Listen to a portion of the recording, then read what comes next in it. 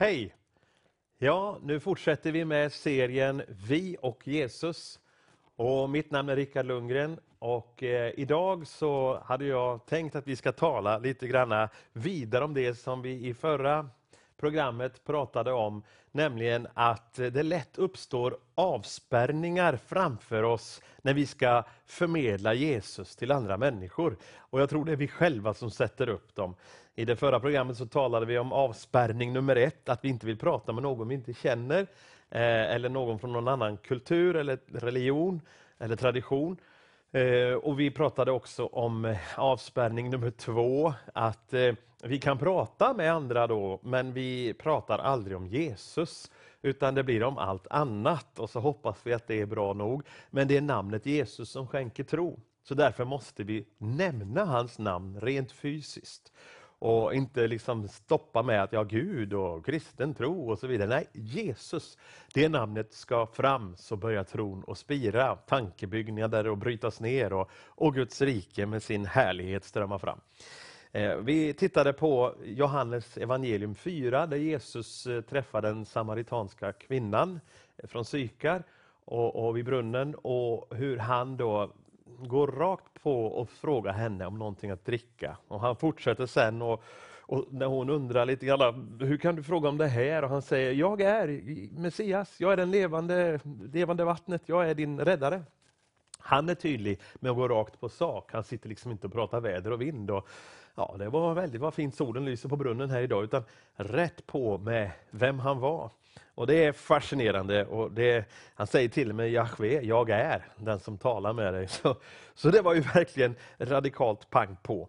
Och vi såg också på det här att tid och mat är ofta hinder när vi ska prata om huruvida vi kan bli engagerade i evangelisation och hur vi kan syssla med det i församlingen. Att det ska ta så mycket av vår tid och det ska vara så mycket mat som får liksom antingen arrangeras eller väntas med och så vidare.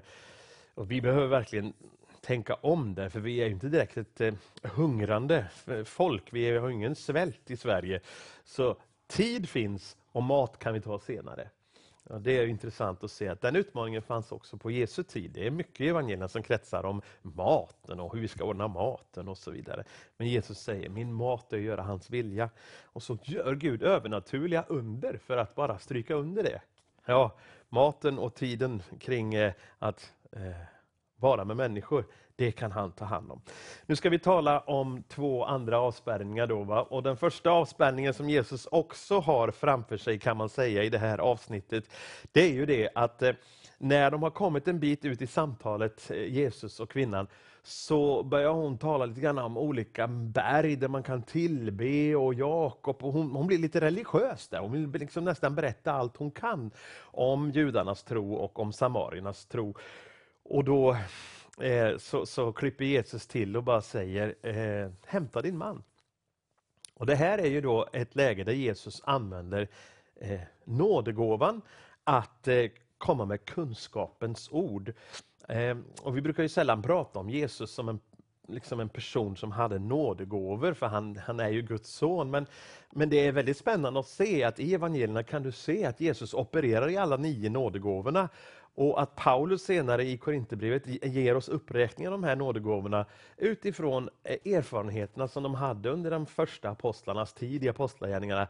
Det blir väldigt fint att se att kraftgärningarna gjorde Jesus, helande undren gjorde Jesus, visdom hade han, profetia hade han och ett profetiskt liv hade han som ingen annan. Men också då detta att han kommer med kunskapens ord där till henne och får information genom den helige ande att du ska hämta din man.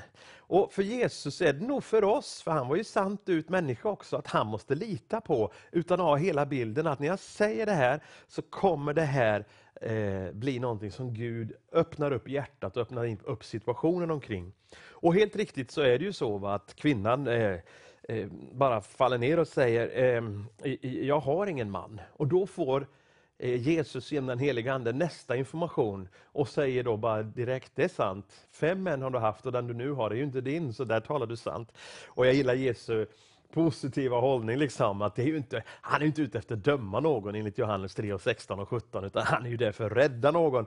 Så han klipper ju inte till med varför är du otrogen med en annan kvinnas man, utan han liksom säger, du talar ju sant, du säger ju precis som det är. Och det är väldigt smart strategi av Jesus att liksom stryka under, det där är inte din man. Men samtidigt finns det ett snäv av att bekräfta att det är bra att du erkänner, för du kan inte komma vidare i evangeliets sanning och med mötet med Jesus än att du är sann med dig själv. Och hon väljer att vara det, hon känner sig trygg med denne främling och hon känner av hans kärlek och detta blir hennes vändpunkt. Det blir en bekännelse av synd, men också en upprättelse som är fantastisk. Och Jesus sitter alltså inte och diskuterar teologi, han sitter inte och diskuterar huruvida Gud finns eller inte. Han betjänar med nådegåvor. Han är karismatisk. Och det är det jag tänker, att vi får inte spärras i vårt möte med människor i vår omgivning från att faktiskt vara karismatiska och använda nådegåvorna. Vi ber för sjuka, vi ger profetia, vi kommer med kunskapsord, vi kan till och med komma med tungotal och att någon kan uttyda det, eller vi själva. Vi kan göra kraftgärningar och alltihopa. Och det här, det är, tror jag, viktigt att återerövra i kristenheten i Sverige. För det var så viktigt för Jesus, det var så viktigt för lärjungarna, det var så viktigt för apostlarna och för Paulus och alla de andra upp igenom kyrkohistorien. Och i början, då det expanderade så mycket, att bygga in Guds rike i människor genom dessa kraftfulla nådegåvor. Manifestationer där Gud visar att Gud är Gud. Människor kan diskutera vad vi tror och vad vi tycker och tänker, men de kan inte diskutera erfarenheter av att Gud griper in och betjänar dem rätt in i sina liv. Så det får inte spärra oss att vi inte ber för sjuka eller använder de gåvor som Gud har gett oss. Vi resonerar inte någon till att bli kristen. Vi diskuterar inte någon till att ta emot den heliga ande och få sitt namn i livets bok och bli räddad, utan vi kommer med Guds kraft egentligen. Och det finns faktiskt ett bibelord som säger det, att i första Petrus brev, att vi som alla blivit kallade genom Guds härlighet och ära och kraft. Att jag gillar det lilla uttrycket där, att det var inte genom att man liksom tänkte ut det hela, utan man blev överväldigad av att Gud faktiskt finns på riktigt. Och det manifesterar sig genom att vi som Guds barn använder nådegåvorna. Jag satt på en flygplats en gång och skulle flyga till Helsingfors för att predika i några pingstkyrkor där. Och när jag satt på flygplatsen och väntade på mitt flyg så ser jag en tjej komma in, och det var inte bara jag som såg henne, det var många som gjorde, för hennes hår stod rätt upp och det var sprayat rosa, det var sån här tuppkam och det var långt, så det blev verkligen en hög tuppkam. Och hon hade örhängen nästan överallt i ansiktet, utan i öronen. Tunga och läppar och ni vet, en punkare. Men det dinglade och skramlade sådant, så jag tänkte när jag såg henne lite föraktfullt, jingle bell, liksom. Jag bara tänkte, vad är det för fel på dig, igelkott? Varför ska du liksom be om så mycket uppmärksamhet? Och i detsamma så börjar den helige ande mana mig och säga, du, klipp den där avspärrningen, gå fram, prata med henne, prata om Jesus, hon behöver det. Och jag bara kände, nej, kom igen nu, jag ska till Finland, jag måste, nej, det kommer bara bli fånigt. Och alla kommer ju se att jag stiger fram och pratar med henne. Hur ska hon reagera? Ja, ni vet, alla de här tankarna som kommer ur fruktan och att man vill beskydda sig själv från en pinsam situation. Så jag lyckades stå emot det här i Rickards namn liksom, och blev inte i samtal med henne. Och så skulle jag då flyga, men så sker detta att ett gäng måsar kommer precis och sugs in i motorn när vi ska starta flyget. Och det blir något klabb som sätter sig någonstans på någon sensor, så piloten han drar ner på motorn och säger, vi måste faktiskt gå tillbaka och rengöra, så vi ber om ursäkt, ni ska få ett annat flyg. Och vi fick taxa in och så fick jag komma in igen på flygplatsen och se henne där. Och jag bara kände, jag står inte ut. Och jag började be den där bönen som jag inte vet vem som har lärt mig. Men den kommer ju så lätt ibland. Herre, sänd någon i hennes väg. För jag vill inte gå. Och det var ju som att den heliga ande bara ropade i mig. Jag försöker för fullt att göra just det du ber om. Jag försöker ju sända någon. Men han vill inte. Ja. Så fick jag ett annat flyg till slut och jag liksom ignorerade det här helt och så sätter mig på mitt säte och helt plötsligt ser att hon kom in. Hon hade det flyget. Det blev så jobbigt. Och då bestämde jag mig för jag tänkte, okej, jag kommer inte undan det här. När vi landar i Helsingfors så går jag fram och så säger jag Gud välsigne dig och så springer jag. Det får vara det hon kan få. Mer kan jag inte behöva göra. Räcker det, Herre? Liksom. Men innan vi skulle flyga så reser sig plötsligt kvinnan upp som sitter i jämte den här tjejen och kommer ner till mitt säte och berättar att hon och hennes man hade checkat in på olika tidpunkt. Så han sitter alltså jämte mig och hon undrar om jag kunde ta hennes plats. Så jag får ju då stega fram det och sätta mig jämte den här tjejen och titta på henne och du vet, håret det täckte ju hela rutan och upp i fläktanläggningen och alltihopa där och så fort hon vred på huvudet så såg ju hela flygkupén detta, att hon pratade med mig eller inte. Så jag kände bara, det här kommer bli väldigt märkligt. Men nu började jag få lite gudsfruktan också, så jag tänkte, jag måste prata med henne. Så när vi liksom hade kommit upp i luften så sa jag, vart ska du? Och hon svarade inte ens, hon bara tittade på mig. Jag tänkte jag måste försöka igen, jag ska till Finland. Och så kommer jag ihåg det här, nämn namnet Jesus. Så jag sa, och predika om Jesus. Och då reagerar hon och tittar på mig. Och så säger hon, tror du på honom? Ja, det gör jag faktiskt. Ja, men det är ju bara fantasier, sa hon väldigt övertygad. Det är ju bara så här metafysiska, kemiska lösningar i själen och hjärnan som människor som du skapar en religion av. Det är ju inget på riktigt, det är ju bara känslor. Oj, sa jag hade aldrig hört den förklaringen om att Jesus skulle vara en metafysisk, kemisk reaktion och så här. Så jag bara, oj, det har jag aldrig hört talas om. Men så sa hon, ja men kan du bevisa att han finns? Ja, sa jag, han pratar ju. Och då tittade hon, pratar Jesus? Ja, han pratar, sa jag. Vad säger han då? Ja, han har sagt till mig ganska länge nu att jag skulle prata med dig om honom nere på flygplatsen, men det ville jag inte. För du ser ut som du gör och jag var rädd. Och sen så sabbade han det flyget jag hade och sen så flyttade han på tanten som satt här för att jag skulle få börja prata med dig om honom. Och det är ju det jag gör just nu. Och då blev hon lite... Oj, det här var oväntat. Det hade jag inte varit med om. Märkligt, sa hon. Och så kom vi liksom inte vidare i samtalet. Så jag såg att hon hade en dagbok i famnen och frågade, får jag skriva en hälsning? Ja visst, sa hon, det kan du få göra. Och så skrev jag då, Gud välsigne dig. Så, nej, det här är för tunt. Och så kommer då genom nådegåvan antingen profetia eller kunskapens ord. Ja, säkert kunskapens ord. Någonting har dött i dig, men jag vill inte att du ska dö, du ska leva. Hälsningar Jesus. Och jag skriver det här. Och så tänkte jag, får man överhuvudtaget skriva så här till en människa, eller är det brottsligt? Och jag satt där och tvekade om jag skulle riva bort sidan eller inte. Men då så säger hon helt plötsligt, vad skrev du? Får se vad du har skrivit. Och så tittade hon och stängde boken. Hon tittade ut genom fönstret, hon öppnade och läste igen. Och så säger hon, är du en ängel? Och jag blev ju så paff. Jag sa, jaha, så nu tror vi på änglar. Nej, det är jag inte. Jag är väldigt lite ängel. Du ska bara veta vad jag tänkt om dig förut. Men så säger hon, hur kan du veta detta? Det här är ju det som just har hänt i mitt liv och som ska hända. För jag ska vidare från Helsingfors till Bangkok och sen tror min pappa som jag har skrivit ett brev till att jag ska till Australien. Men i brevet som jag la på postlådan på flygplatsen har jag tagit farväl, för jag tänker ta mitt liv på en bro i Bangkok. Jag tänker inte flyga till Australien, mitt liv är färdigt. Och jag fylldes med sån nöd och jag kände bara, nej men gode Gud, ska hon... Och hon var helt övertygad. Hon visade mig att hon hade starka tabletter och hon hade skrivit brevet och tagit farväl av sin pappa och livet var färdigt. Och där sitter jag. Och jag bara kände, och jag vädjade till henne att hon skulle söka hjälp och plötsligt så landade vi i Helsingfors och jag bara, vad gör vi nu? Och till slut så sa hon, nej men du får gå nu, jag har redan bestämt mig. Tack ska du ha, hej då. Men det var märkligt att du kunde höra den här informationen. Och så gick hon. Och jag var så bedrövad, jag satte mig bara rätt ner där utanför en gate när jag till slut bara kände, vad kan jag göra? Jag kan be. Och jag satt där och bad och jag tror till och med jag grät. Och helt plötsligt så känner jag någon som rör över min axel.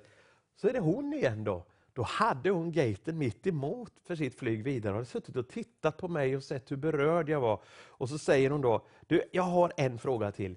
Tror du han kan prata med mig? Och då förstod jag, hon har ju börjat tro på Jesus. Och så sa ja, han kan prata om dig. Ja, men hur då, sa hon då. Och då vill jag citera Romarbrevet 10:9. Så jag sa, om du bekänner Jesus och bekänner honom som Herre. Och så hann jag inte längre. Och med ditt hjärta tro skulle jag säga. Men jag hade inte längre så. Jag bekänner, sa hon. Ja, och med hjärtat tror att Gud har upprest honom från de döda. Ja, men det är klart, han talar ju. Ja, visst. Då är du frälst. Är jag, sa hon. Ja, du är det. Ja, det är jag, säger hon då. Och så fyller den heliga ande henne med glädje, med frid, med visshet om att nu är jag ett Guds barn. Och vi står där nästan som två barn och dansar och hoppar.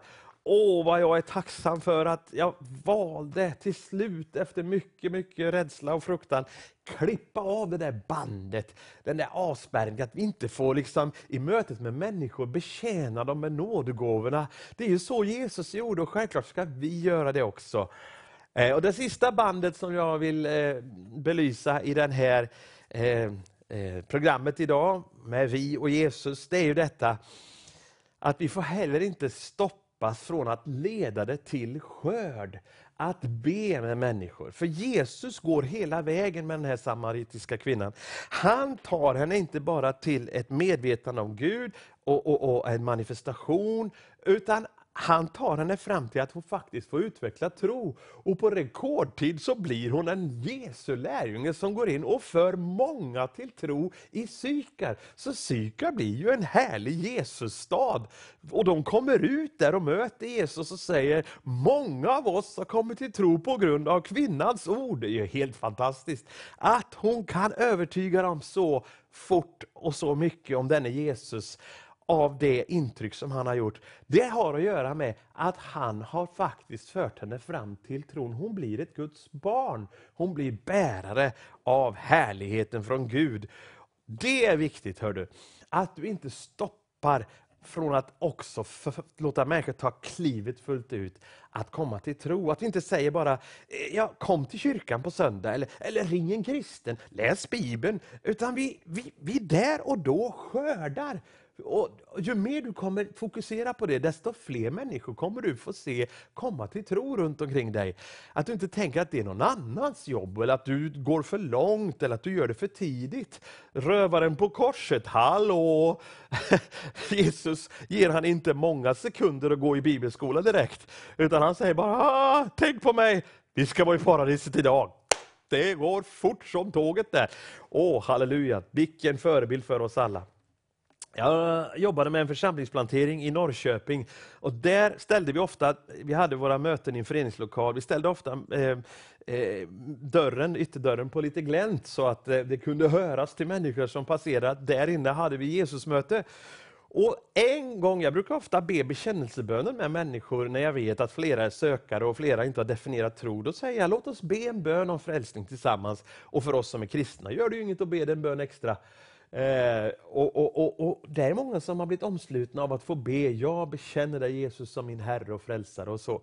Men till vår förvåning så hörde vi ju ute i trapphuset helt plötsligt hur den här bönen bes på nytt av en sån här robotröst från en sån talmaskin. Och där ligger en kvinna i en stor rullstol och en assistent som står bakom. Då hade hon flera veckor innan varit nere och tjuvlyssnat på våra gudstjänster utanför. Och kände, nu vill jag ta emot Jesus. Du kan väl förstå att jag blev glad över att jag valde att be frälsningsbön med de flesta som redan var troende. För det fanns en som kunde be med, men som själv inte kunde tala. För hon var förlamad i stora delar av kroppen och kunde heller inte använda sitt sina stämband. Men hon kunde skriva på en talmaskin delar av bönen och det blev hennes bekännelse. Och när vi lärde känna den här kvinnan så fick vi en fantastisk berättelse om hur hon hade fått sin lägenhet, handikappanpassad lägenhet inordnad av assistenter som hade varit på second hand och köpt 15 år tidigare en tavla med Jesus som står med hedersstaven och ett får i sin famn och hängt över hennes säng. Och i 15 år hade hon legat och tittat på den tavlan och känt en liten bön i sitt inre. Jesus, jag skulle vilja vara i din famn. Vad gör Gud då? Jo, vi planterar en församling i hennes höghus i våningen under hennes lägenhet. För hennes lägenhet var i våning 2 och på våning 1 så planterar vi med Guds hjälp en församling som samlas till gudstjänst. Det var en helt fantastisk demonstration av Guds timing och planering. Men den utlöstes av att vi faktiskt förde henne till tro genom att be frälsningsbönen tillsammans. Och hon blev en sån kristen. Hon inbjöd många och fortsätter att bjuda in många till Jesus. Så det är församlingstillväxt genom en människa som inte ens kan prata och som ligger förlamad i en rullstol. Låt oss hela tiden ge människor möjligheten att be ut behovet av att ta emot Jesus och att han får fylla i Jesu namn. Herre, fyll oss med mer kärlek som övervinner den fruktan som råder i våra liv, att bli förlöjligade eller övergivna. I ditt namn Jesus så talar vi ut vårt hjärtas stora önskan att den här veckan få ära dig och få föra människor till tro, till frälsning, till helande och upprättelse i Jesu namn. Amen.